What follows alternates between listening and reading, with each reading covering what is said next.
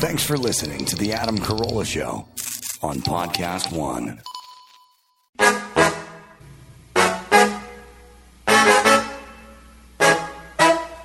From Carolla One Studios in Glendale, California, this is The Adam Carolla Show. Adam's guest today, Leah Remini, with Gina Grad on news and Bald Brian on sound effects. And now, congratulating Jules Dash on his or her multiple Oscar nominations, Adam Carolla. Yeah, get it on. Got to get it on. No choice but to get on. Mandate. Get it on. Welcome to the show. Thanks for tuning in and thanks for telling a friend. We rely upon you. Good day, Gina Grad. Good day to you. And Bald Brian. Would you like me to make Banana cry? Oh, man. Gina, feeling a little under the weather? Yes. Thanks for checking in. I'm okay. Just caught a little something from somebody. Everybody seems to be having the plague. Thanks, Obama. Yep. I walked out, and it was... I walked out this morning to do my pool dip. Good Lord. Did it warm you up getting in that water? Walked onto the deck, which sort of had a solid deck, so it sort of puddled a little in a few places, and heard cracking sounds because there was a sheet of ice. This was at 9 a.m. The sun had been out for 3 hours, and there was cracking going down there. So it was first time out here in SoCal, or first time in a long time, see the puddles with the ice on it. You did the Polar Bear Club this morning. It was cold, but not that cold. But it was cold outside, man. We had a person helping us last night, helping the train Tessa to sleep training, and she was over, and apropos of that, she was like, "What do you call it when it rains ice?" I'm like, "That's hail." It was hailing. Yeah, Oh, wow. It was hailing on Gross. it. What do you Yeah. call it when it rains ice? It's funny. Fucking apocalypse. Nobody in the house is amused, but Philly cheesesteak is confused. He comes out, he walks along the perimeter wall that's inside the pool where the jacuzzi is, that's now underwater by about 2 inches, and he just sort of walks along it, and then he stands in about a foot of Baja shelf water and sort of looks at me. He's not getting in, but he's definitely intrigued as to what crazy owner guy is doing in this pool. And it's weird because he has this sort of impulse of like, come check it out, but not to freeze, but to still sort of join in to some degree. Anthropologist, like, what goes on here? Well, that's good. It's always the other way around. Like, what the hell is that dog doing? Let them wonder for once. Yeah. Let Keep him me be guessing. confused. Leah Remini's coming in. I was watching the Scientology and the Aftermath show. Very interesting good. stuff. It's also so good and it's so bad at the Yes. same time. Like, we're trying to escape the compound. They came looking for us. They ran us off the road. It's like, what? What year is this? Yeah. What's going on? Some sort of gangster story? Also, Yes, it's apparently. this thing. It's also, and then it's like, I escaped. My wife was trapped. I had to go back and get her. Yeah. And it's like, or couldn't you call the cops and just go, hey, we want to go get this person over here and you're keeping her? Like, it's so weird because this is modern day stuff. And you keep thinking it's like one of these old movies where the bikers come in and cut the phone lines, and now they can't communicate with the sheriff, and they take over the town and all this kind of Take stuff. over But Hemet. this is, circa 2003. Like, why, or 2009? It's about like, 120 years out of date. why is there no just going over and getting the cops and going, I want to go get my wife over here? Yeah. It's amazing. It's actually amazing how with all the laws and all the protocol and all the everything we have in place, there's still just that person who can stand and block the door and go, you're not going anywhere. And somehow most people go back in and sit Fall down. in line. It's weird. Yeah. It's a wiring. It's obviously an old wiring, and obviously there's It attracts that kind of person. Well, but there's a. I mean, Leah's been in it since 9, Yeah. so it's all you know. Yeah. It's indoctrinated. It's in a weird way. It's like the guy who ends up being the all county football player, and he's 6'6" and he's 300 pounds. He's still scared of his scrawny stepdad because his stepdad had been laying a whooping on him since he was 7 years old. He doesn't do the math where he's got 120 pounds of muscle on the guy, the skinny, anemic alcoholic guy. It's still stepdad, and he's still scared when the guy Terrifying. comes into the room. Yeah. All right. We're taking Facebook questions. Thank you. For when Leah shows up, Jim knows. you can ask her questions. Speaking of my dad never did this, but my mom did it, and it reminded me. And it's just one of these things. I don't think people do this anymore, but I cannot tell if certain things are vestige of my childhood or they're something that you only go through from a window in your life, like age 7 to 11 or something. And then every kid goes through it. Like every kid knows the Jingle Bells, Batman smells, Robin laid an egg. I don't know why my kids know it. Batman doesn't seem like to be a big part of their life. And Automobiles don't even have wheels. It has tread. Right. But I don't even know. But either way, that seems to be a part. Passed down. So that's passed down. That's all the time. But one of the things that was popular when I was young, unfortunately, is, and I realize it happens with kids quite a bit, because it happened with my kids last night. We took a walk, and my son said, I forgot what I was going to say. And then it reminded me of my mom saying, it must not have been very important, which is sort of like, screw you, bitch. Like, why? I'm already feeling bad because I'm trying to get back. I'm trying to get this memory back because you know that feeling of, oh, man, I had something good. Now I lost it. Yep. But you're telling me it was worthless? Yeah. And why try? Sort of because I thought of it was worthless. But it's a weird thing because first off, I don't know what it means. Like, I know it's not, my crotch is on fire, I've got to whiz and put it out, I forgot about it. But there are certain thoughts and certain things you want to do or certain ideas you have or something where you do forget. Like you go, damn it, I forgot. I forget jokes and ideas and titles and things like that all the time. Why do you have to have that person next to you who explains to you it must not have been very important? Just lest you think you had a good thought. It's a weird role for mama to play. Like, you can help recover this thought by going, well, you remember where you were talking about? Where were you when you thought about this, or what were you talking about? Instead, you just convinced that the person's a dullard and doesn't have any interesting thoughts, and thus, who cares if it went down the gutter? Yeah, that sucks. And I don't know that that's every parent, because my dad to this day, if I say that, I forgot. Okay, we were talking about La La Land, and then you said something about Emma Stone, and he will do his best. So there's a healthy middle between you two, right? Where we have an idealized person. Steve tries. He really does. That's very sweet. I love your dad, and now I hate my mom. Because why? It's always funny, too, when I get the, calorie burner part of life, where you just don't want to burn calories on your kids, and you'll get to that point where it's like, you're going to find out that your kid has 3 basketball games on a Sunday, and you got to make that decision. Do you want to watch the playoffs or do you want to go? And then there's that thing where you go, I'll go to the early one, but I'm not going to the one in the middle of the afternoon. And it's just a waste of my time. You'll get this thing, too, where other parents schedule things right in the middle, like the playoffs were last Sunday. This is it. People say Super Bowl, biggest weekend of the year, but in a weird way, this is bigger because it's 2 games. It's going on for 8 hours. And it started at noon, and the big blockbuster kids party was at 2 in the afternoon, which basically just screws both games. And why this Sunday? And someone will go, well, his birthday's like, do it on Saturday. He doesn't care. There are many days. Or, oh boy, here you go. Next Sunday, no games. 0 games. That's Have it all day. Weekends. No. Or do some sort of breakfast thing, or do some sort of late afternoon thing, or whatever thing. No. 2 o'clock, and the cause of much discussion and debate. Sonny, you're supposed to go to this thing. I don't want to go. We got the games. Archie and Cousin Sal are going to be at the thing. I want to. It's like, why? Why would you do this? Yeah, that's weird. All right. Anyway, Sonny doesn't want to go. I don't get stupid mom with her super bummer voice in the background all the time. It's why do that? Yeah. Must not have been very important. So do people still say that? And why? And then who are you? And then what good thoughts have you ever had?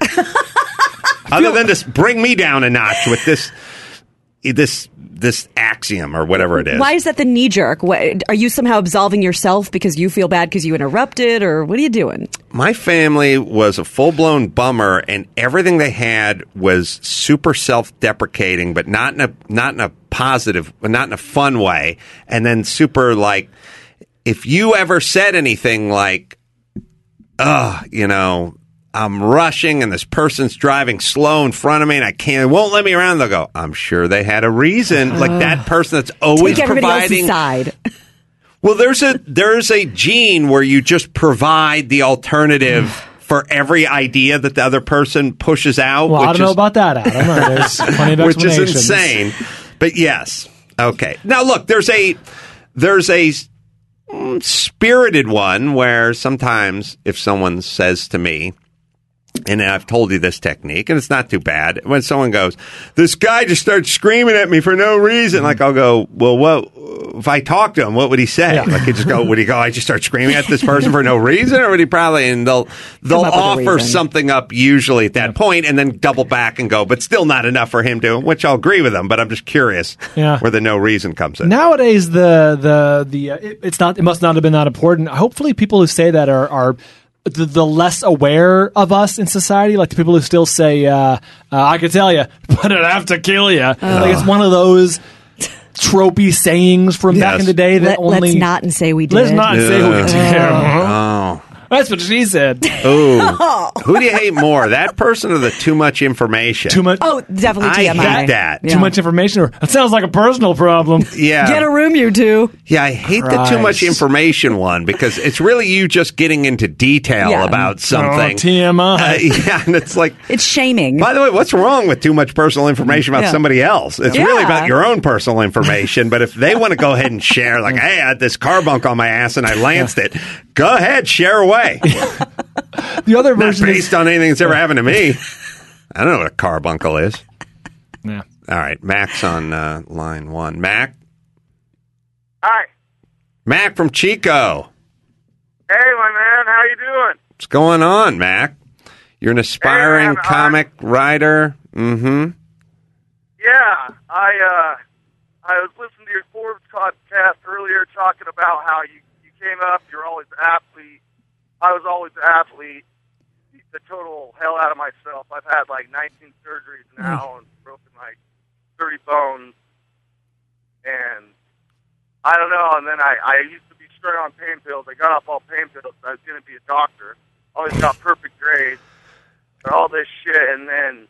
You were going to be a doctor. Yeah, all right. Yeah. I actually taught anatomy as an undergraduate at University of Nevada, Reno. And then sounds like a personal problem. Yeah, it's a little too much information for me. Yeah. Yeah, I was on all this pain pill bathing, but I got off of it all, and then I'm like, hell, I don't want to do any of this professional bullshit with the doctors, the medical... Yeah, all right, go ahead, Mac. What do you want? I'm trying to figure out how to get in with the industry. I mean, I've noticed you've actually liked some of my stuff on Instagram. It's Real Mac Steve. I don't know what it is. Give us an example of something I liked. Let's see. I was talking about what I love in a woman. IUD. That's good stuff. Funny.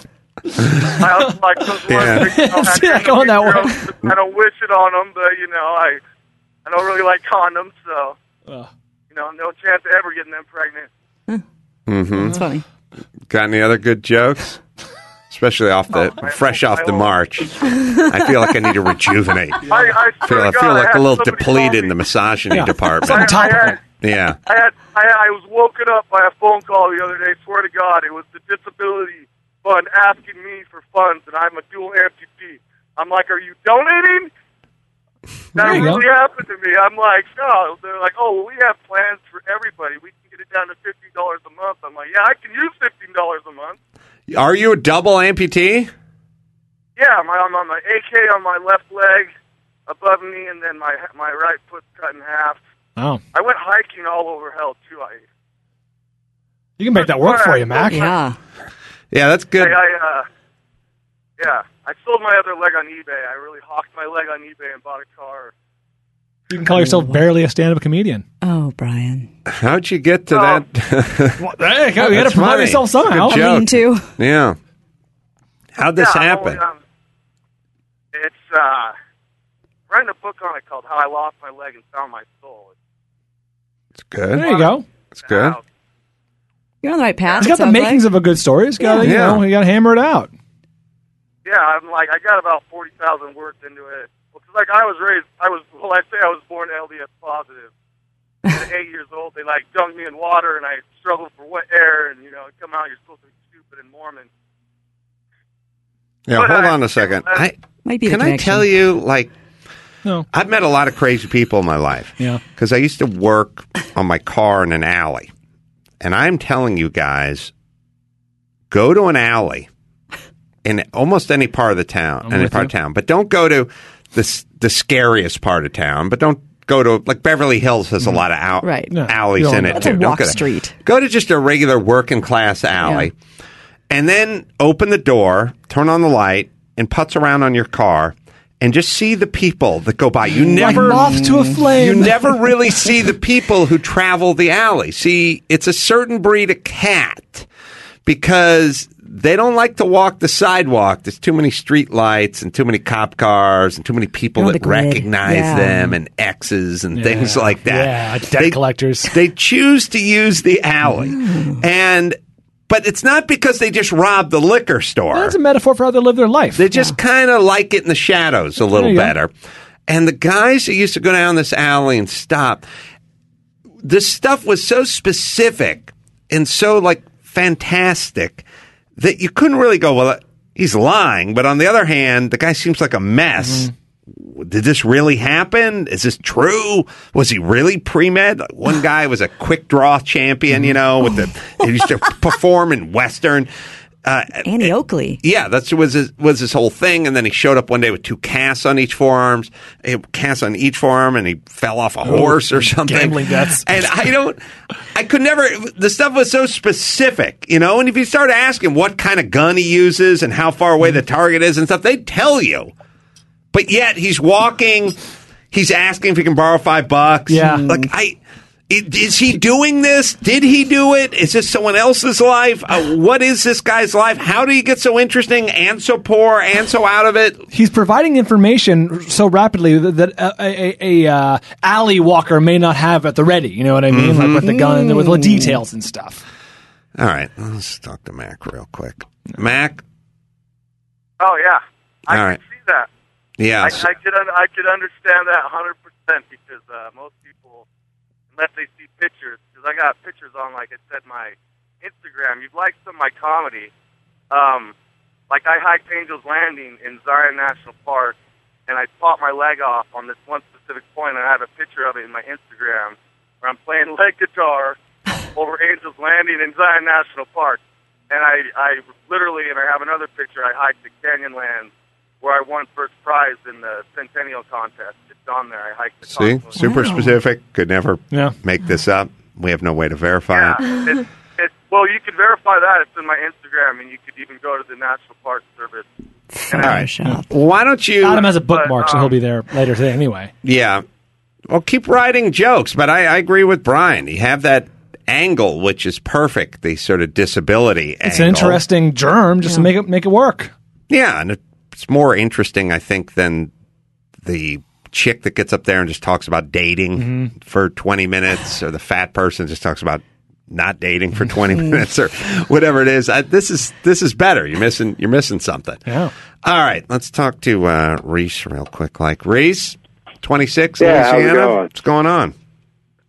I just finished law school and just passed the bar for the first time. I took it once, passed it. Nice. And all my jobs that I thought I had kind of fell apart for one reason or another, for political reasons, or just weren't there by the time I got ready for it. So I'm kind of at the point where I need to start making some hay while the sun's shining. And I have an opportunity to go out and start a firm on my own. And it scares me. It's a big gamble. I'm investing in myself. My dad's a retired judge, and he thinks I'm making a blunder. So, well, as a former DA, I can tell you that is a pretty big mistake. But go ahead. Well, it's just, I wonder if because it scares me, that's what I should do, because it's uncomfortable, because it's not something I can just be at ease with. So what are we talking about specifically? Starting my own law firm, kind of investing in myself, right? Without some money, never going to work for another law firm, like right out of the gate. It's a tall order, Reese, right? Reese, and Reese. Right. Reese Inc. It's I don't know enough about it. I'm sure Garrigus would say work for somebody else for a little while and figure out what you like or what aspect or whatever. But it sounds a little. I mean, as a guy who was a carpenter for a long time, I ended up working for myself. But at first, I worked for other guys for a while, and then I learned what I liked and what I didn't like, and kind of how stuff worked, and then I broke off on my own. Actually, Garrigus is going to be on tomorrow if you want to ask him specifically and yourself. I like this notion. I don't know enough about the law to know, but I do know. Yes, Brian. Well, practically, what are your built-in responsibilities? You have a mortgage, you have kids, you have a spouse. What do you have? No, none of that. Luckily, that's why I have none of that. I'm still, I moved back in with my dad after I finished law school. I moved home, and I should add, I'm from a small community. My dad's a third-generation judge, so there's some name recognition value. I'm already picking up jobs. I'm just kind of working out of the house right now. And that's not even having an established office and business cards and a phone number and a secretary and all the things that may draw attention. Hey, let me ask this, though. I wasn't that good at that much that early. Like, it took me a while to be a good carpenter and to sort of claim to be even a carpenter. I was a laborer. I knew how to clean up trash and dig ditches. So is there a part of you that like to get a little better at lawyering, As a verb. Yeah. for 5 years and then hit it when you're 31 or something? Obviously, that would be ideal. But again, those were the routes I tried to go down first. I was supposed to be, as you like to claim, to be a former prosecutor. I was supposed to be a prosecutor right now. But for political reasons, I lost that opportunity, and I tried to get into a big firm, or big firms around here, and there was nothing. I just kept hitting dead ends. So I had this opportunity, and it's in the same building with another young lawyer that's doing it by himself. I think he's been practicing for 8 years or so. All right. Well, listen. Look, give it a try. Then I'm not here to talk you out of it. I just, your dad's a judge. Get some business cards made up. Give it a shot. I don't know. My whole thing is learn how to work. That's an interesting thing that no one really talks about. Everyone talks about profession, schooling, training. They don't really talk about learning how to work. You have to learn how to work. There's something to learning how to work. That's why when people go, oh, what am I supposed to do? Get a job flipping burgers? Like, you can learn how to work at a McDonald's flipping burgers. You can really learn how to work. You can learn some of the sort of jobs that you don't think you want your kids to do. You can learn how to work in those jobs very well. Some of the most sort of menial, sort of manual tasks, jobs I've had, you do learn how to work. Right. And on the flip side, if like an internship where you're basically doing the job you'd be doing but not making any money, why would I want to do that? Why would I want to work for free? Because you are learning how to work. You're absolutely learning how to work. And you're establishing relationships as well. All right, Leah Remini's here, so I'm just going to blow through Vince, and then we'll take an early break. Vince? Adam? 34, Los Angeles. Hey, question. Oh, hi, Bald. Hi, Gina. Question was, when you work out, do you ever listen to dance music? And I know you kind of hate music, like all the EDM stuff like that. And I'm with you on that. But I'm just wondering, I feel like when you're working out, it's like the one time you can listen to that music, one time you can kind of like let it flow through you. Well, I agree. Like, I can't stand it when you're trying to go out to dinner and that's being pumped into the restaurant. And it's always better if you're on some sort of soul cycle or something trying to kill yourself. It doesn't, don't get me wrong. It's still bad and it's still annoying and I still don't want to support it in any way. But I'm sure if I was in some sort of group and we're all doing something and sweating to the newies, I don't know what that would call like. Thank you.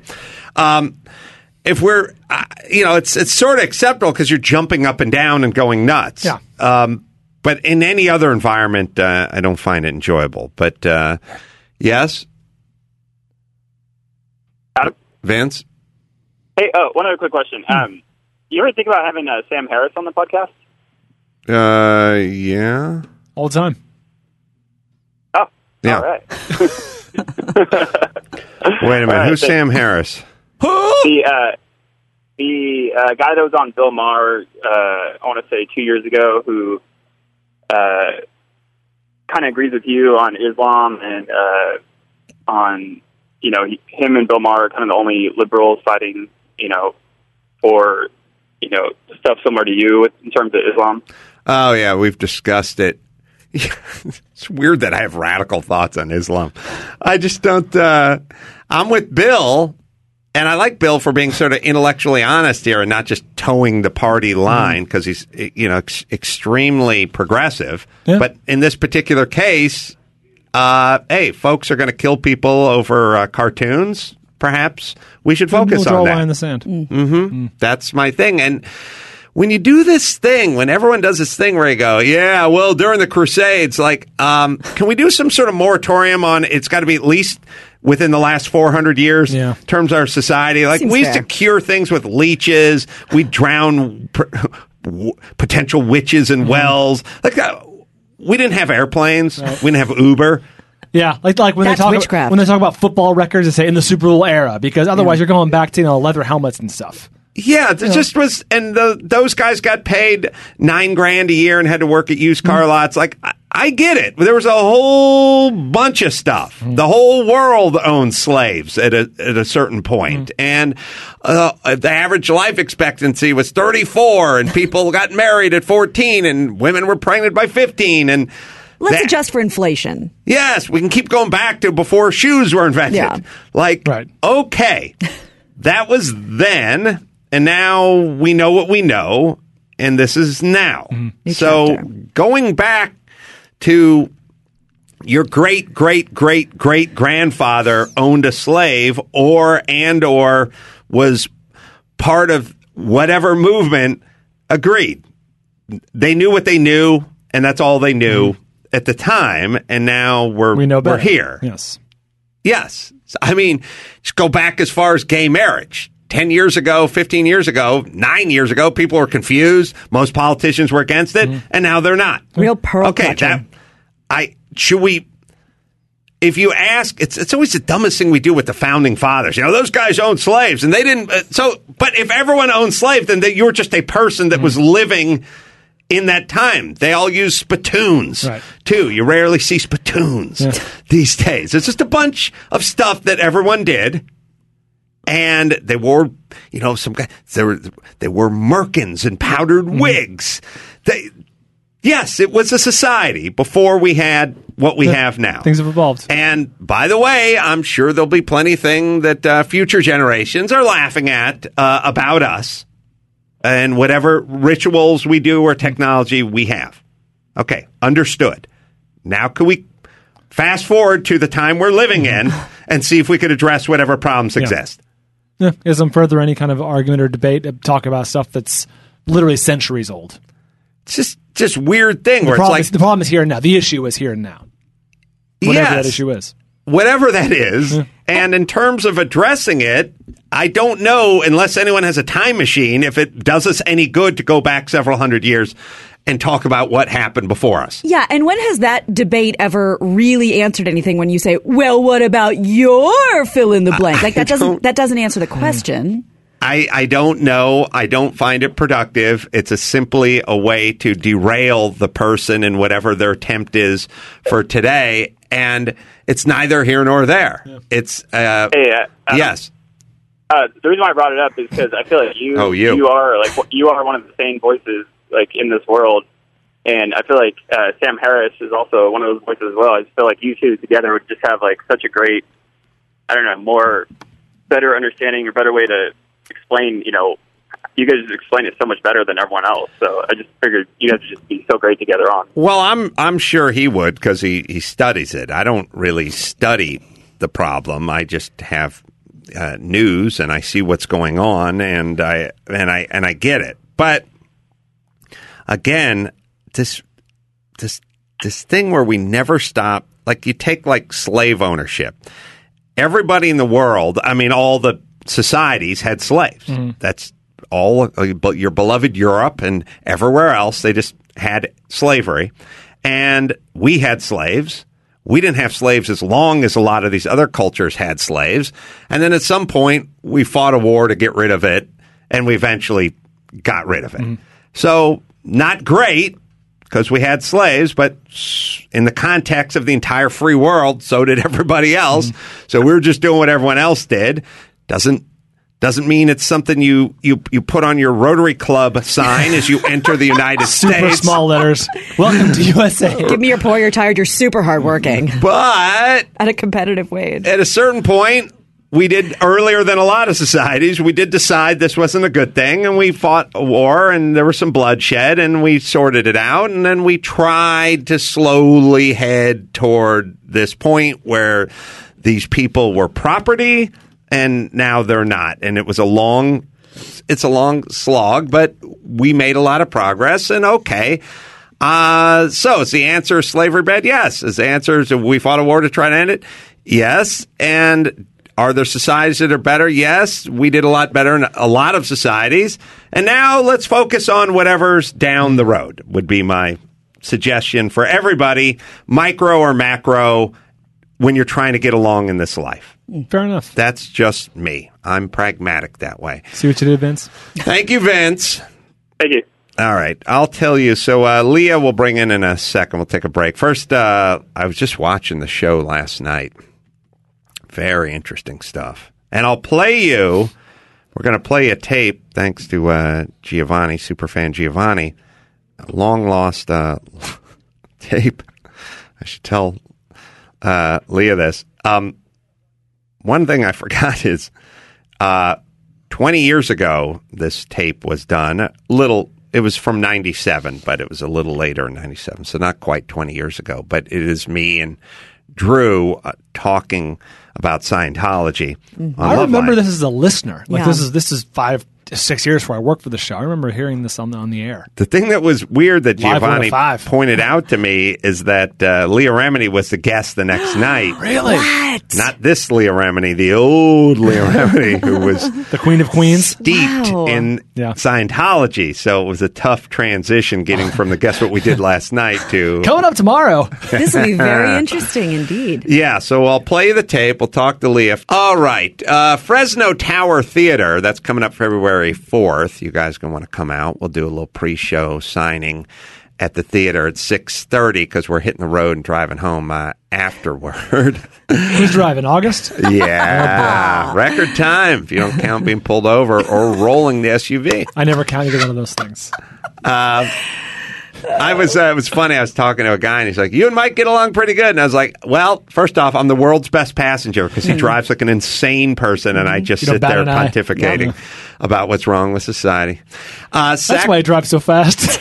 Sacramento's me doing stand-up. That's February 3rd. That's Thunder Valley Casino. And then we'll figure out some Corolla drinks, signings and tastings. Oh, it's at Capital Beer and Taps Room. That'll be Saturday. Oh, that's at noon. Okay, so that'll be after and before we then head out to next morning. Fresno. The next morning, yeah. So come on out. The 24-Hour War. That's on Amazon and Chassis, CHASSY.com. I don't know what docs were nominated, but they're sitting at 100% on Rotten Tomatoes. Highly doubt This it. podcaster doesn't think so.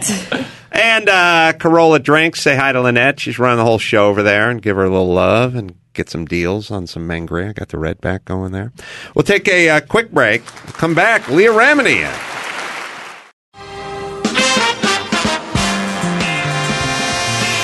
This week at AdamCarolla.com, take a knee with Adam Carolla and entrepreneur and space traveler Richard Garriott. So the view is both familiar as well as grand in the sense that you get the grand vista of seeing the whole Earth.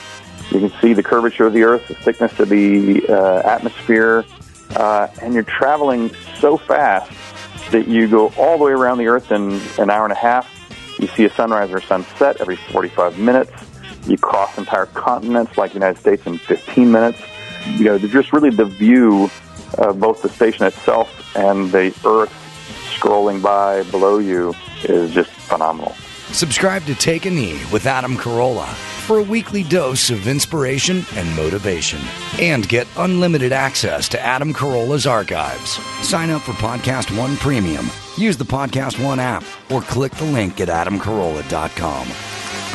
Leah Remini in studio. Good to see you, my dear. You too.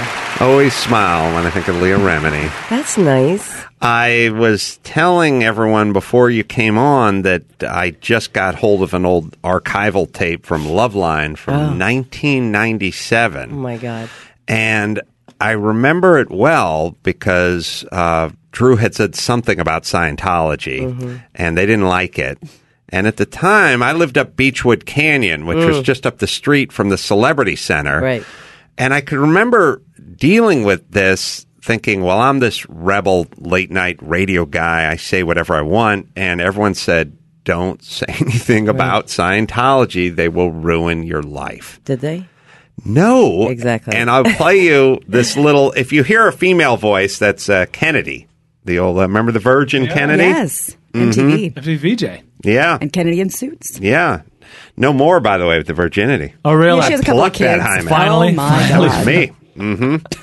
All right, so I'll just play a little clip from, it'll sound a little sped up or a little different because it's 20 years old, but here it is. Drew, according to them, called Scientology a cult, and they sent a long-winded, multi-page letter to producer Ann, which I have not read yet, but it goes something like this. He's offended that Drew called it a cult. He thinks my name is Andrew, and he wants us to apologize. And not only does he want us to apologize over the air, he's actually scripted it for us. Here, Drew, you play yourself. Adam, I want to clear the air on something here. You mean you basically screwed up on something, and Send a now script. you're going to fix it, right? Basically, I just received a fax from the Vice President of the Church of Scientology Celebrity Center in response to a statement on the air that I made about a week and a half ago. Drew was scared, by the way. Oh, sorry. Oh, yeah. When you were talking about blank, I don't know what that blank is. He left a space. I guess he wanted me to improv there. He doesn't know me. I work off a teleprompter. This is Greg and LeClaire. stated that they were a Greg cult, LeClaire. like Scientology. Oh, I guess you're talking about some other Okay, religion. Adam, Andrew, yes, the fax goes like this. Now you can read the whole letter. Oh, that's where you read the entire letter? Yes. All right, but let me bring up one minor point, and then I swear to God we're taking a phone call, which is, for some reason, people are scared of Scientology a little bit, and I think they expect people to apologize and that sort of thing. Here's my reply. Greg LeClaire can kiss my ass and the ass of all my non-Scientologist friends. And so can Tom Cruise. Wow. Yeah, now that was considered Pretty brave. very risky Yeah, you 20 didn't do years that. ago. It really was. Because they were like, all anyone could tell me is they're going to ruin your life. Right. And I would go, how? And they'd go, don't worry, they'll do it. Right. And I said, oh, screw these guys, because I thought it was so brazen that they sent a script. Correct. For us to read over the air as if it was a conversation. Right. And they expected you to do it. That's a very brazen thing to do. I mean, Yes. I've dealt with all the groups out there that hate me, and they just Right. want an apology, but they don't Right. script it. Yes. Yes. Yes. I So, understand. Was that them having no sort of predators in the wild for so long? Like you see lions just lay in the middle of the Serengeti, and they're never, Exposed they just belly. take a nap. Yeah. Like they're not Yeah. looking over their shoulder because nothing's coming after them and no one would dare sneak up on them. Correct. And also, this was a different time. Today's a different Sure. time. Information is available. You have ways to alert the world through Twitter, through Instagram, through Facebook. So I don't think they saw that coming. But their policies demand that they act this way. And the policies of Scientology are unchanging. You're not allowed to change the policy, although David Miscavige, the leader of Scientology, does alter it for certain members that's in his best interest to do so. But the policy is unchanging, so this will continue, this kind of these bully tactics of trying to destroy people. Well, you were being followed, and I mean, when I was just watching the show last night, by the way, Leah Remini, Scientology and the Aftermath, and you can see the entire season on A&E's website. I was just watching on A&E, it was just on last night. And I was watching a few episodes with my wife, and she loves it. I love it too. Thank you. But you land at the airport, you got the guys, you go to the hotel, you got the guys, the detectives sitting around. Right. So this still goes on. Yes. But I kept thinking, do you know anything about membership or income or anything? Is it dropped over the years? Is it going better than ever? Like, what's going on? Per Scientology, it's the fastest growing religion in the world. Right. Per their website. But I'm just saying what they say. Yes, the numbers are few. The numbers have dwindled because, there's a certain bridge. There's like a bridge that you're trying to do in Scientology, right? You start from the bottom of this bridge, and then you have to go up to the enlightened stages to the end, which was OT8. And what was happening was that people were spending their whole life and their life savings, because this cost about $380,000 minimum. And it's not something that whatever you can pay, you pay. They're predetermined prices, and very often you have to pay in advance. So this is almost as bad as the groundlings? Yes, slightly. I think I spent more over there and got less. But you want to be in the Sunday show? Should you bring a checkbook, sweetie? But you're spending your whole life getting to this the highest spiritual level in Scientology, and I think a lot of people did that and left, and because it wasn't what they thought it was going to be. But if you're in something 10, 20 years, that kind of money, that kind of loyalty and dedication, because it's every day. Scientology is every day going in, 2.5 hours a day. You want to see it out. You're like, well, this can't be it. Well, and the carrot's always being dangled. Just like, beyond. wait till well, you got to get to the next level. You got to get to the next level. And then the fear of losing your family is always there. And then the big overall stroke is your eternity is at stake. Mankind is at stake. So there's a lot of that from the onset, from the minute that you read Dianetics, which is the first book, that the brainwashing begins. The family part is egregious, and it's like one of these things that you don't really fully. You have to watch the show, but when you watch the show, you really get the part where the mom wants out, but she doesn't want out because she wants to talk to her 23-year-old son, and he's never going to talk to her again if she gets out. Yeah. And other religions have components of that, but not that. Not as I'll never talk to my kid again. There's some Shiva sitting every once in a while, sure. But in general, no. Oh, but this is going after your family. This is really actively going after, and then they create hate websites on people who leave and speak out.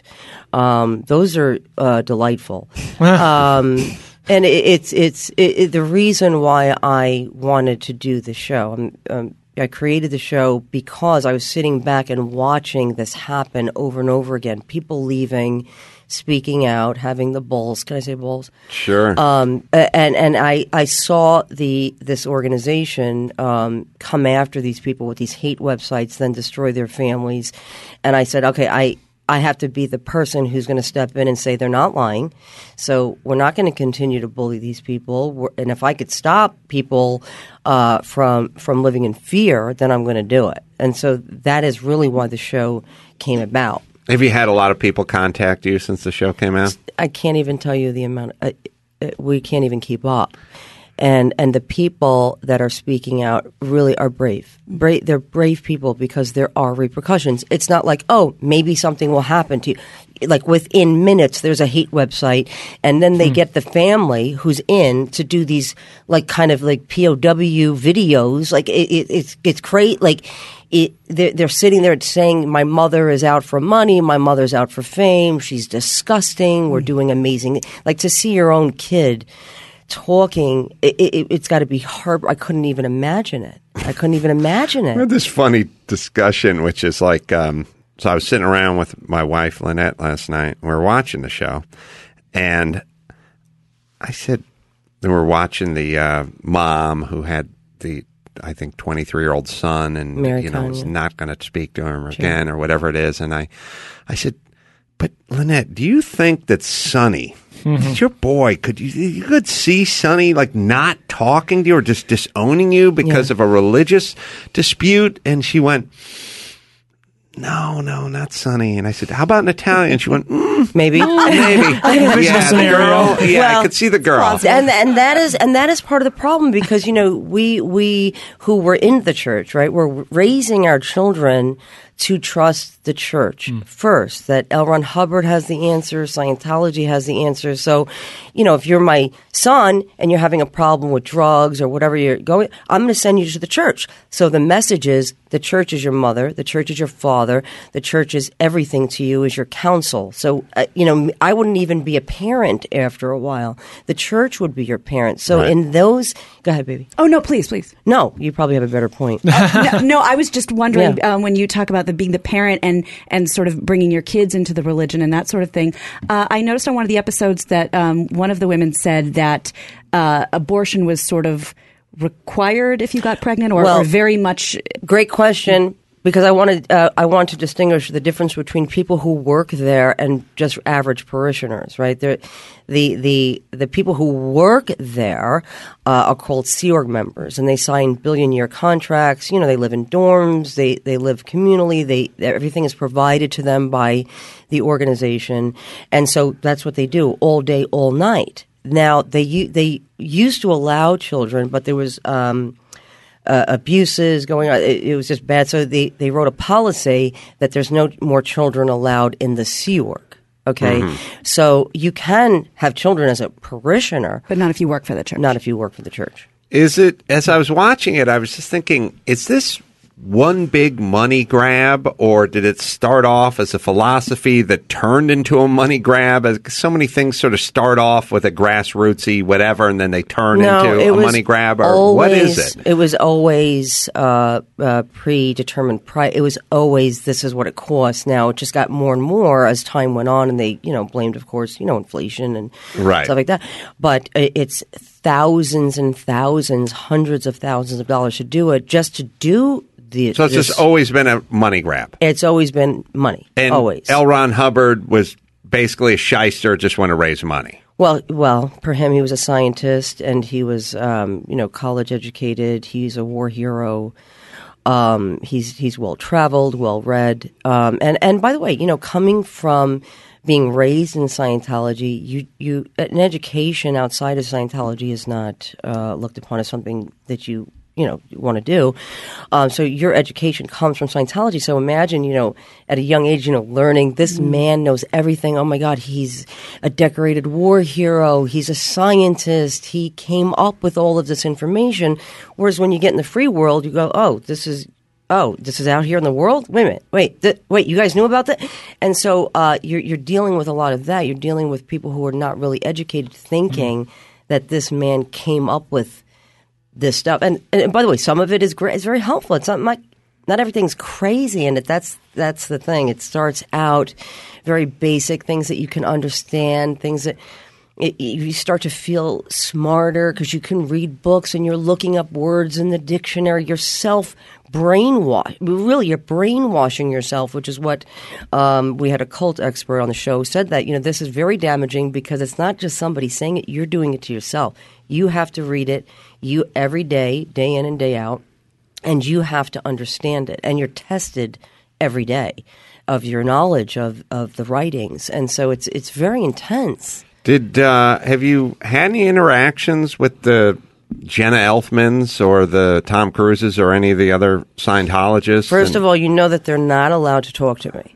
I didn't know that, but it makes sense. No, it's a rule. If you're declared a suppressive person, they're not allowed to talk. Now, I've been at here's what's funny about some of these people is they talk a lot of crap like on social media. They never directly come to me. They don't at me, so I don't know. And I'm blocked, by the way, so I couldn't even say something back. But if I see them at parties, and I've seen them, they literally run out of the room. They can't even be in the room with me. So they're very mouthy, but they won't confront me. And it's uncomfortable in this business. We're not used to kind of talking crap about each other publicly. Right. And so it's go ahead. No, it's just, coming from me, I have a potty mouth. and crude. But I really feel it's bad form to do, because we all are. Divas in our own way. We all have our little things. I want a sesame bagel. It needs to be this temperature and that. You know what I mean? Like, we all have our thing. So we don't actually out each other in that way. But this is very different because these people are attacking me and attacking others for things they know is true, and that's a problem for me because I know that they know it's true. So it's really insane. Have there been other famous people that have jumped ship, sort of, pardon the pun, on Scientology? 'Cause I feel like it's lost momentum. It may have lost some of its more famous people. Yes, they have lost a lot of people, and also I think the misconception is that there's a lot of celebrities in Scientology. There isn't. It's just that this is probably the only cult that actually pushes forward their celebrities. I don't know of other organizations that say, please talk about us, please talk about us, you have to talk about us, why are you not talking about us? It's your responsibility to get the good works of this out there. Right. It should speak for itself.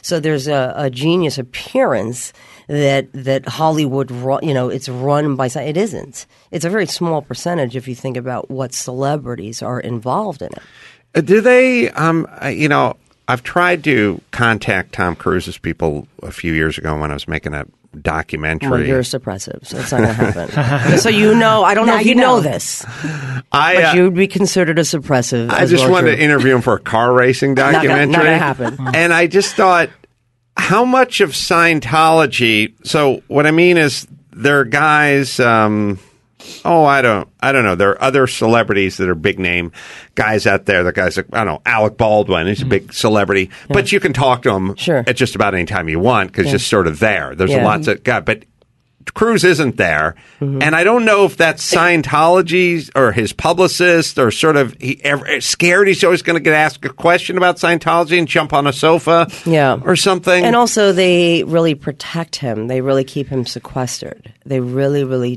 keep his world very tight and surrounded by Scientologists.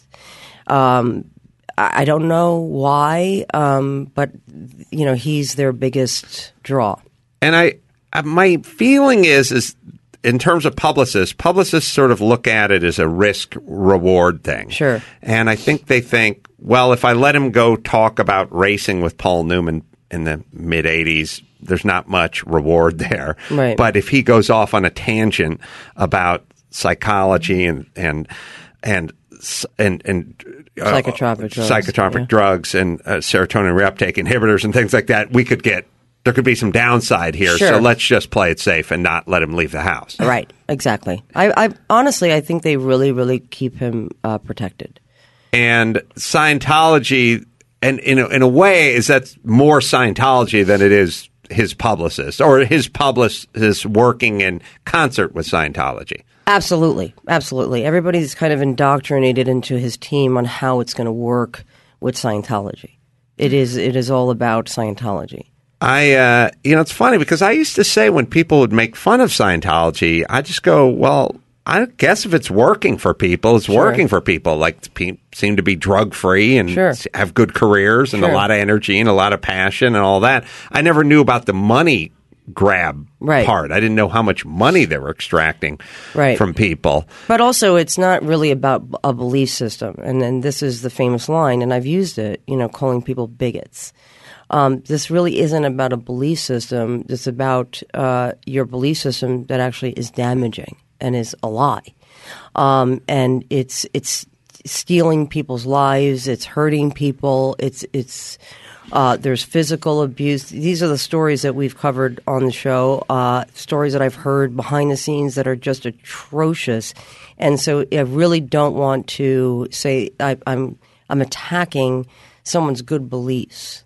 When did you get the first inkling, and then how long before you made your move? Like, you must have had a thought run through your head. That was my question. At some point. It's not like one thought. It's like I wrote it. I'm not trying to plug the book, but I will. My whole story is in my book, right? Mm-hmm. But because it's not just one surviving. thing. Is it Troublemaker? Yes. Yes. Surviving Hollywood and Scientology. It's not just about one thing. I don't think in a relationship, in a bad relationship, or anything that you're in most occult, it happens over time, and it could be the littlest thing. It's like, oh, so you didn't leave when he cracked you in your mouth, but you left when he didn't bring home milk. It's when it happens for the person. It wasn't one thing. It was over and over again seeing behavior that actually wasn't in line with the policy. Now, if you know me, I'm a very by the book person. Like if I have a recipe, if I'm making something, I follow it exactly, and that's why I don't want anybody's help. I do it exactly. I don't do pinches. I don't do I want to do it exactly like this. I lay out everything out. I want it all nice and clean. So I was that kind of Scientologist, by the book. We do exactly what he says, exactly how it's written here, and I would challenge other members going, no, you follow the book. You're not following the book. Here's the policy. I would know policy on the I was that kind of Scientologist. So I was seeing behavior that was and not going with the policy. So, and I kept saying, wait a minute, we have to follow this policy. It wouldn't matter if it's Tom Cruise. It wouldn't matter if it's a janitor of the church. We need to follow the policy across the boards like that. There should never be an exception. If we do it like this, we do it like this. Then, the leader's wife was missing. I couldn't get answers. I was told I didn't have the effing rank to ask questions about a human being. Then there was senior... That's Musgrave's wife? Miscavige. Miscavige, sorry. And there was the wedding of... Yes. Tom Cruise's wedding? Yes. And I was seeing, the senior executive strata of the church was there. I was seeing behavior that, again... didn't coincide with the teachings. And I was like, okay, this is weird. And then I was getting attacked for asking questions. I was getting attacked. I was getting interrogated. And then it became about what evil intentions I had towards Tom. This is on a meter, on a lie detector, banging the desk. What evil intentions do you have towards Tom? What evil intentions do you have towards David Miscavige? What are your crimes? What are your crimes? And it was. Was this after the wedding? Yes, because I was actually saying during the wedding. It was cake the ceremony. ceremony. Yeah. Worst toast ever. I didn't have cake. They pulled me into a room in the castle. Well, tell that story, because I do know the story because I remember seeing it, yes. But and hearing you tell it. But some people listening right now might not be familiar with it. Well, the Tom Cruise wedding story. It started with me inviting Jennifer Lopez and Mark Anthony to the wedding on behalf of Tom and Katie, and they were trying to take them away from me, which I thought was odd. At every turn it was, Leah, come over here. And I'm with my friends. She didn't really know anybody. I mean, she did know everybody there, but we were together. We're friends. Right. Where was the wedding? In Italy and in Rome, and it was just becoming weird. I was seeing behavior, like I said, from senior executives of the church that I thought was out of line with our policy. And then I started to get accused of being out of line. And then I asked where Shelly was, and everybody scattered. I thought that was weird. The wife of the leader, right. Who was there with his assistant.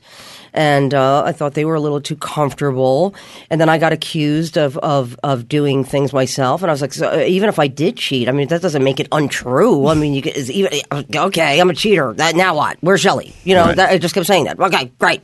I did it. Yeah, I had sex with somebody in the bathroom. Okay, now what? So it was getting crazier and crazier for me. And then I was sending reports back to my friend who was a Scientologist in L.A. going, you need to send this to the Watchdog Committee, which is supposed to be over David Miscavige. Little did I know, they were over there snickering, going, there is no Watchdog Committee. So when I got back from the wedding, I went into Celebrity Center. And I was interrogated. What are my crimes? Why are you accusing people of doing things? What are your crimes? What are you hiding? What are you doing? And so that continued. It stopped for a little while, for a couple of years. I then started to see senior executives leaving, and I started looking on the internet. I was punished for that. And after 5 or 6 of the same stories, I said I had enough. You're not going to keep answering me with interrogations, at my expense, by the way. Right. They called in my whole family, interrogated them, asked them what their crimes were, and we just collectively couldn't take that. I couldn't just – do you have to go? Couldn't collectively take this anymore. I couldn't justify being there, staying there. And I was desperately trying to. I didn't want to leave. Like when I say that in the show, it's true. I was like, please tell me please tell me you're not hurting. Please tell me you're not destroying families. Because in my mind, a person who was labeled an enemy was this bad, evil person who didn't want me to do well. And I never imagined it to be my mother or myself. Did the whole Katie Holmes thing, it feels like she just got sucked into this world and probably freaked out. At a by this time, entire thing. Listen, at a time, Katie is on my radar. Like I was like, she wrote a report on me, an internal report on me.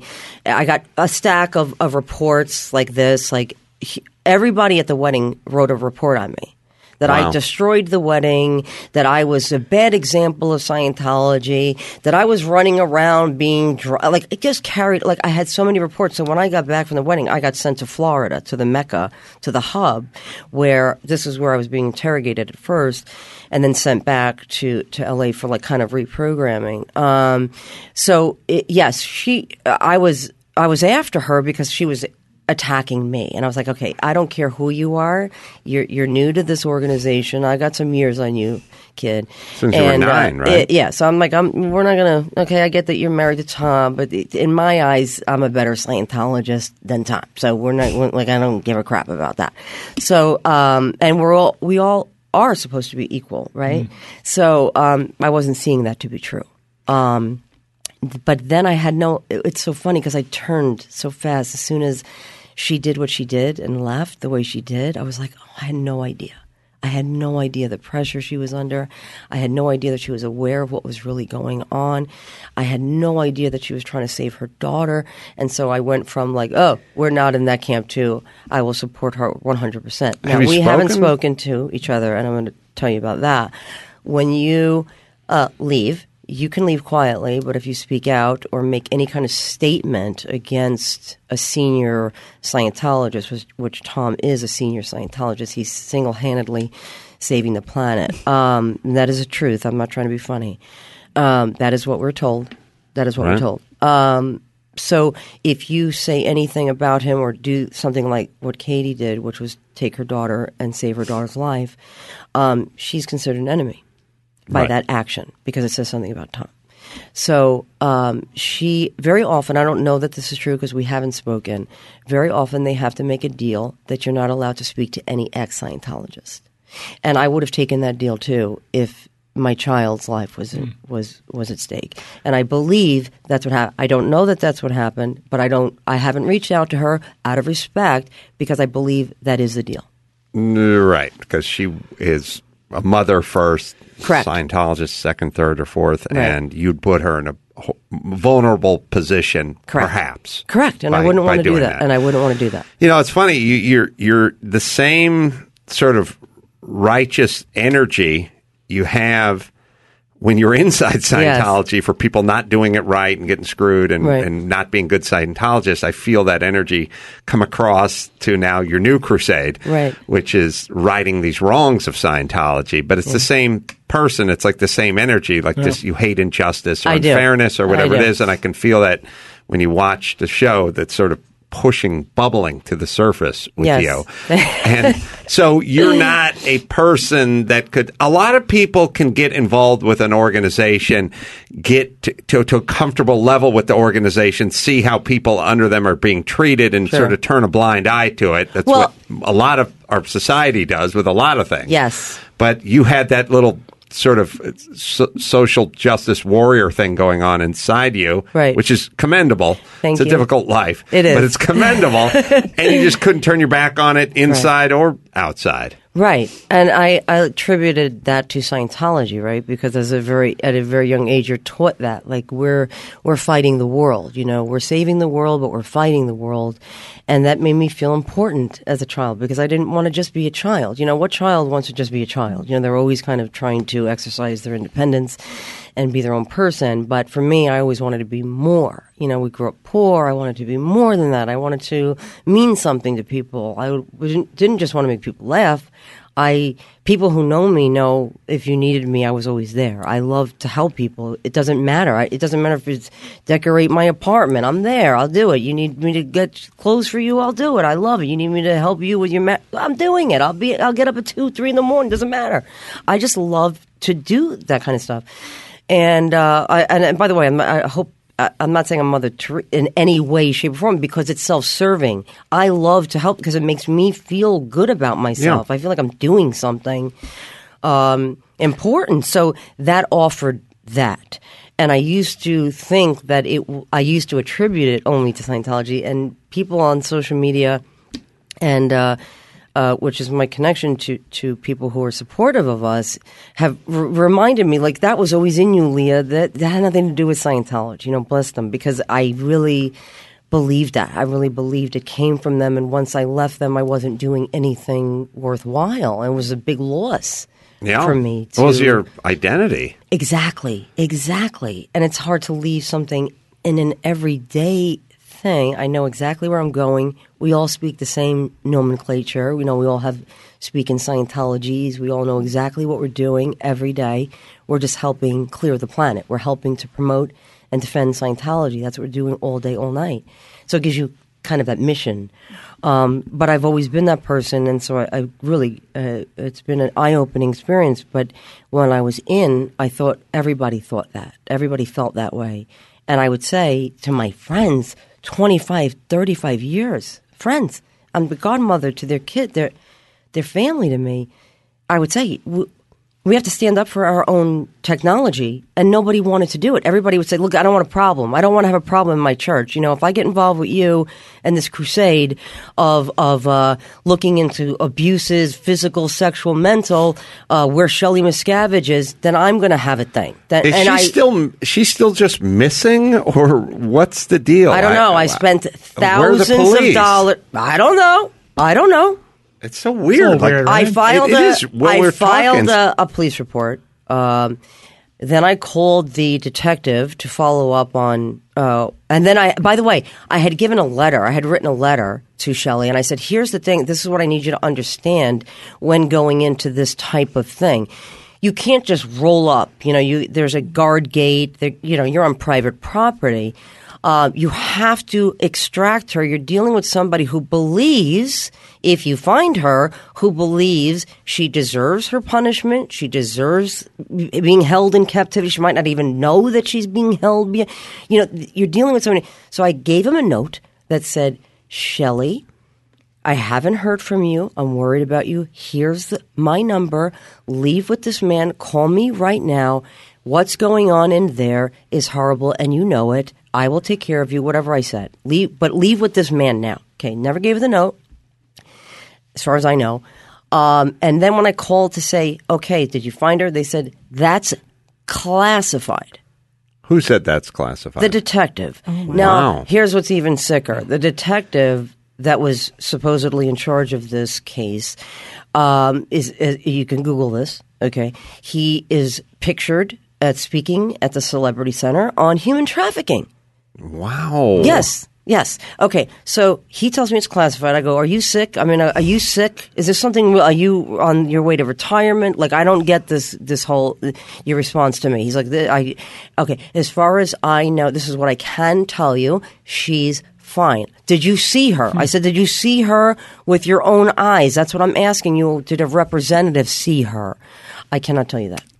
When you say did he see her, is that within the Celebrity Center no, or on his supposedly private? Where she is up in either Riverside County at the base, like I think it's called Gold Base. Well, and it was funny too. You got a letter saying it's not Hemet. I'm not saying Hemet. Arrowhead. I don't know exactly where it is. Okay, but the thing is, I don't actually know that she's okay. I don't actually know that they saw her. Now, the classification that these things are given are one of them is like it's unfounded, meaning that she was either found or that a representative said that she's okay and doesn't want to be found. So, of course, Scientology uses that unfounded classification as that it literally was an unfounded, that I filed a purposeful, misinformed, knowing that she was alive and she was well. So they use that now on my hate website, that I filed a fraudulent missing persons report. Now, I then had to retain a lawyer because nobody, by the way, I found this out. You have to pay people to help. I had to hire a lawyer to request the documents. We want to see the documents that we want to know who saw her, what officer, what was her condition. And this is all on Tony Ortega's site, the Underground Bunker. And you can see that I'm questioning. I'm saying, okay, that's fine. You're saying you found her alive. Now give us the specifics. They said we need 2 weeks. Okay, great. We gave them the 2 weeks. And now my only choice now is to go after them full on, to actually get an answer. What was your relationship with her? Well, Shelly was a senior executive. She was David Miscavige's assistant. That was her official title in church. She was with David Miscavige everywhere he went. And throughout the years, we became friendly, which is not usual in the church. Senior executives don't usually socialize with parishioners. But, sometimes we break the rules for celebrities. And so I got her ready for one of the galas at Celebrity Center, cards back and forth, Christmas cards, Christmas presents. She writes thank you notes all the time. And then all of a sudden, nothing. And so that did cause me concern that I couldn't even get a letter to her and get a response. So, yeah. I would hope that somebody would care enough about me. I mean, if somebody shows up to my house and my husband said she's fine, I said to my mother, check the freezer. I mean, barge in, Ma. Yeah, don't take his word for it. I'm going to be killed. Oh, yeah. Yeah. Yeah. Well, speaking, I'll tease something, but I know your mother, I don't know if she's still with us or not, but was into the church. Everyone was in the church. You got your there's your whole family. We're always talking about everyone else's family and being separated and sort of ostracized and whatever else. I just want to know how this has touched you personally in terms of your own immediate family. Don't answer. I'm teasing it. I'm teasing it. We got a couple of Facebook questions I think Gina's going to ask as well. What about your husband? What about family, parents, all that stuff? Well, I was lucky because my whole family left with me. But when we were on our way out and we wouldn't disconnect from each other, my brother-in-law, his sister said, you're going to divorce Leah's sister, right? Like, just as a matter of fact, it's expected that you would divorce your husband or wife or that you would just shun your own children, your own family. But I was lucky, very lucky. And so I try not to put my story in here because I am really lucky. I'm not. So you guys were on the same page and did it with unity. Correct. Which is not usual. No, it seems well. At least the stories I've seen on your show, it seems like somebody's going, and then the husband has to pretend like he's going to get divorced or get divorced. And the kid I was watching last night, the 23-year-old, I never figured out whether he reconnected or didn't reconnect. No, he didn't. And he did a video instead against his mother. And his father. Oh, he did? Mm-hmm. Yes. Wow. Claiming that his mother wanted to, she's doing this for fame and to make a name for herself. She didn't strike me as that kind of person, but... what kind of name is she making? It's so stupid, I can't even... It's just, it's sad. It's sad to watch that. I mean, I imagine if my daughter, it would just be so heartbreaking. When it's your child, it's horrible. So no, I'm very lucky. My family's very lucky. We have each other. But a lot of people don't. Gina, do you have O'Brien? I have a quick question. Yeah. You were in the church more or less since the age of 9-ish. That strikes me as odd. How many celebrities in the Church of Scientology were were in it before they became famous versus how many were recruited once they were famous. You know what I mean? What percentage? Seems like a very small percentage. Well, a lot. Well, first of all, there's a very tiny percentage of celebrities, and sure, but of those people, usually brought in by family. I'd imagine. Yeah, I mean that's the thing. You're talking about second, third generation Scientologists. You're not talking about new members. Yeah, you're not seeing a whole lot of new big name celebrities running into Scientology, and it does take some time. Because in the beginning, it's very helpful. You get tools how to deal with everyday life. Sure. There's communication drills you can do. There's just these little therapies you can do that don't cost a lot of money. So that's kind of the hook.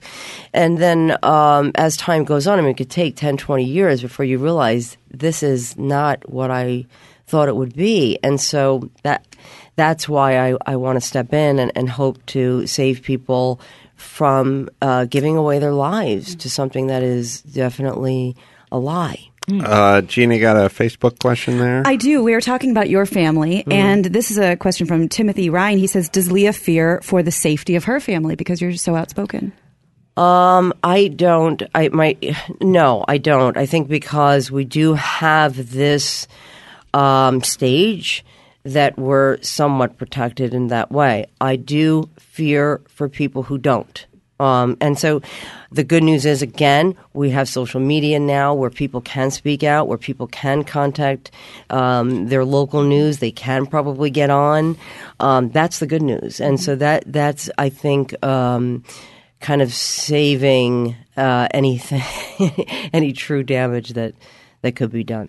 Well, there's a sort of safety in numbers thing, Correct. And there's also safety in communication where, I don't know, we were talking at the top of the show about like gay marriage and how insane that sounded to everybody a relatively short period of time ago. Right. And then the more people come out, the more politicians and the more whatever, and then it just becomes a non-issue, and then the fear factor probably goes away because it's less of the that's insane, and I think that's more like I work with two dudes who are married, and it becomes commonplace. And I feel sort of with Scientology, it's like, again, look, I don't throw the word hero around lightly, but 20 years ago when this podcaster was speaking out against it, it was a big deal. People were freaked out. Like, you don't know what you're doing. You're going to screw your life up. I don't disagree. I think it was very courageous of you to do so. It's kind of stupid, I think, more than courageous. No, I think it was courageous. You had you had an opinion about it, and you were willing to speak about it. And I wish more people,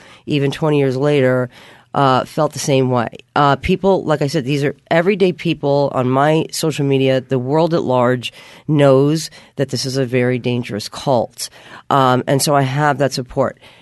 But I think more people in the public eye need to come forward, need to not make it about me. When I see headlines that say, Leah Remini alleges, I don't allege anything, okay? I'm saying it. So right. I'm not alleging anything. And it's not, anti-Scientology. I'm not anti-anything. I'm anti-abuse. I'm anti-bullying. I'm anti-bigotry. I'm anti-racism. So that's what I stand for, and so should news organizations. They should have an opinion about it and not be using me as the thing to put the headline out. Do you think that they've lost their grip and this thing's heading down the other side of the mountain and may not be anything close to what it was 10 years from now? Well, that's already happened, I believe. That's already happened. What I want to have happen now is I want the abuses to be known. I want some legal action to Seems to like happen. There could be a class action lawsuit here. Agreed. Is that something that's in the works? I would love that. I would love it. Mark Garrigus is going to be sitting where you're sitting in about 23 hours. He shies away from publicity, Adam. I don't know. He's a wallflower. I think we can get him out of his shell. So some good people need to stand up, and they need to help out. They need to see this for what it is, and hear the stories that we've been telling. And there's stories have been told before us. I mean, I'm not the first one to do it. But, this guy's over here telling the story over here. This girl's telling the story over here. And so people don't really know what to seek out. But there's story after story of child abuse, sexual abuse. Somebody has to. I'm not smart enough to to know what avenue I can go down that I could actually win some.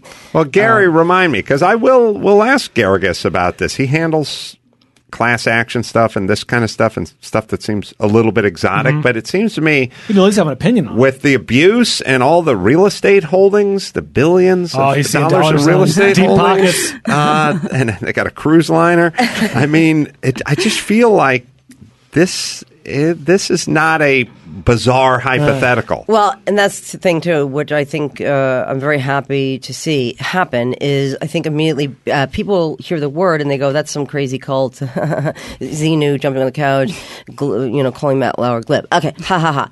But really, what I'm pleased to see and saddened to have to experience is people are now seeing, no, this is actually hurtful. This is actually damaging. So it went from people, kind of just seeing it as a joke and being flippant about it to, this is real pain. No. This is real fraud. This is real.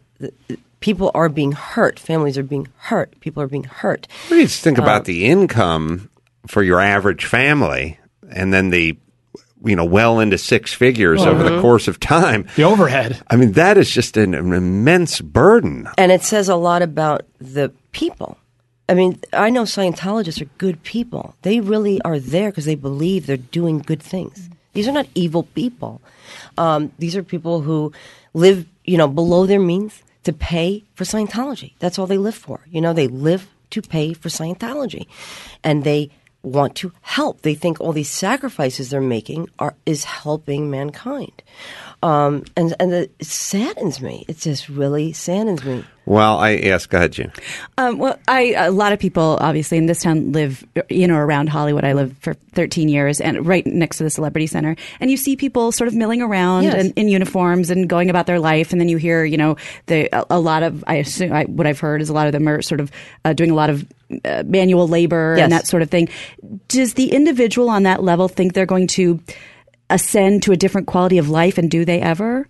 Well, you're talking about the Sea Organization Correct. Who live there. Right, so yes. they the dorm style living. Yes. They believe that they're helping to deliver the answers to saving mankind. But their personal quality of life beyond cleaning or the labor they're doing. But no, that is part of like what. No. Like that's part of what their contribution is. That. Oh, wow. But whatever they're asked to do, they will do. There's no, I don't want to do that, or why am I cleaning toilets? They're pledges. But I was one of those people. I joined the Sea Org when I was a young person, and that's what I did. I cleaned hotel rooms all day and all night. Wow. And that was my contribution to saving mankind. Like I was cleaning the rooms for the rich, Scientologists to come into the hotel, and they were helping the machine of, getting L. Ron Hubbard's works out in the world and delivering Scientology to people. So I was contributing. Oh, wow. Yeah. Okay. Yeah. I got to tell you, the stuff is riveting, and for somebody who doesn't watch a lot of TV with my wife, because she's watching this show over here and I'm in the next room watching that show, this was right down the middle. Now, is your stuff sports and her stuff like Housewives? Or? More, she's Housewives of Atlanta. He's Housewives of Orange County. Right, got it. I see the divide. Yeah. I see the divide already. I see it's a coastal need thing. to. Very tension-filled. Yeah, I'm a Kim Richards fan. I got it. That's Beverly Hills. Yeah, it is. Okay. That was a test, and you all failed. Miserably. Yeah. Go ahead. Are we talking about a season 2, by the way? Yeah, well, it's funny. I didn't really want to do a season 2. It wasn't like, wow, let me wake up. This is fun. We're talking about it. I want to go into this for the right reasons. I want to do it service. If I can't achieve the goal of really helping people and really doing something about it, then I am not that interested in doing it. But if we can find a way to really make some change, then I'm totally down. Yeah. Well, it does seem taxing on you emotionally. It is. Because you have to go watch these adult women cry about not seeing their adult age sons, and it's just Heartbreaking. It is. But it is. You're in the middle of this environment, Yes. and you can't really divorce yourself from it. Right. And people don't really realize, even if you're just hosting, so to speak, you're still right in the middle of this horrible vibe, and hearing these horrible stories. Yeah. I used to I used to bust bad contractors. I'd be standing in someone's kitchen, and I'd see the kids' toys piled up in the corner, and we've all been sleeping in the same bedroom, and she has to wash dishes with the hose in the backyard, and I'd start getting really bummed out just because these poor people are living this way, and it wasn't even never seeing your kid again. It was just we have to cook using a hibachi in the backyard, and I'd be like, God, that sucks. But you start ingesting this, you're in it, and you start getting depressed. Yes. Because you're in their environment. Yes, and if, some people can see that and see things and just kind of turn away or not feel anything, like, oh, that sucks for that person. I have never been that person. It's hard when you're sitting in their house and they're showing you pictures of their kids and you have to live it. And I also know it's true because I know the policies, right? But I just never knew that they were talking about people like me or people like Mary Kahn or Mike Rinder. You think literally it's like the devil. You picture the devil. That kind of person would be the person you would disconnect from, not your own child. So it's heartbreaking to hear stories over and over again. It's not stories that I knew about, because I wasn't in the Sea Org for very long.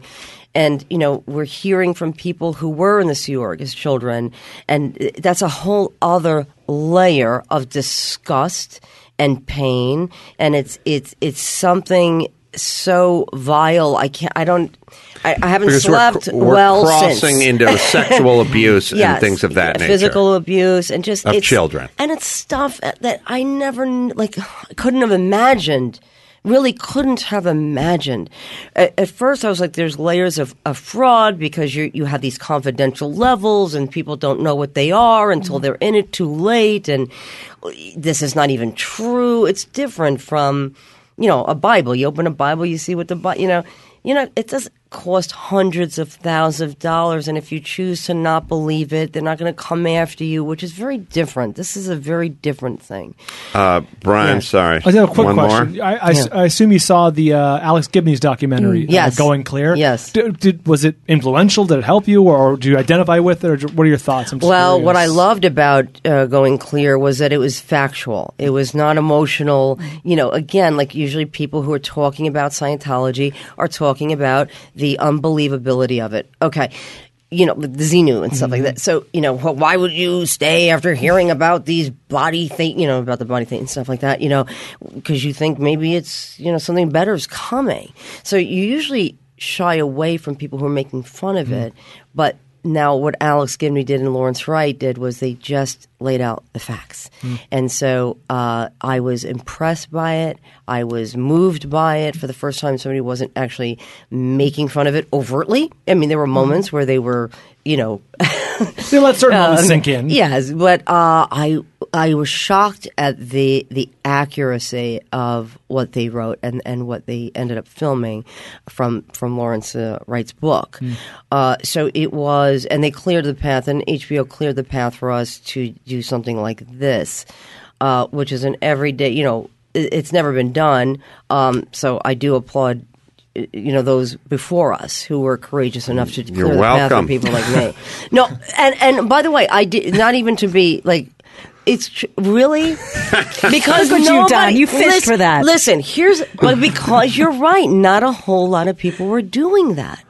Well, the threat of having your life ruined, probably prevent certain people from making feature films. It's weird because I'd rather just go, you're going to get punched in the face, but they just go, ruined. Your life will be ruined. So you never know what's happening. What does that mean? Right. And I remember thinking, I got to drive home tonight at midnight past the Celebrity Center, past going down Franklin and turn up Beechwood and go home. And I just thought, you could walk to my house from the Celebrity Center if you wanted. Just go camp out or key my car or do whatever. But you do whatever it was. But you. Drew was a pussy. Sorry. Drew didn't want to do it. Oh, he didn't. Oh no, he's a wuss. And then he read the letter, so they basically were like, "Good, we got him to say what we wanted him to say." I don't know, but it was at that point that we never heard from them again. And they probably have it and they air it. Oh, all right. Within their... You're a celebrity. Yeah. Look at this one. He's now we recanted. Right. For me, for my new show, we're going to do a little Q&A segment. So if you have any questions, any DIY stuff, any stuff about your home renovation, stuff you're working on, questions, whatever, big or small, I might answer it. So I can promise you I'll answer it. I'll probably make fun of you, but I will give you a legitimate answer and a solution. And you can send those questions to CorollaQuestions@gmail.com. Come out, be part of the audience, be part of the new show. Coming up in about a month, maybe 4.5, 5 weeks. The show, Leah Remini, Scientology, and the Aftermath, is available, season 1, the entire season, on A&E's website. Website is AETV.com. Leah's Twitter is at Leah Remini. Leah, anything else we're missing? No, I just want to thank you. Thank you for having me, and thank you to all who are listening and supporting us. And it's really, we really appreciate it. Well, I don't think we can turn back or unring this bell. I think it's just out now, and it'll keep getting out. I think that's the real importance of social media for all the bad we talk about and all the bullying and all the name calling, all the whatever. But the reality is you can't hide the truth anymore because everyone is connected this way. So thank you. And until next time, this is Adam Crawford, Leah Remini, Gina Grad, and Bald Ryan saying mahalo. My crotch is on fire.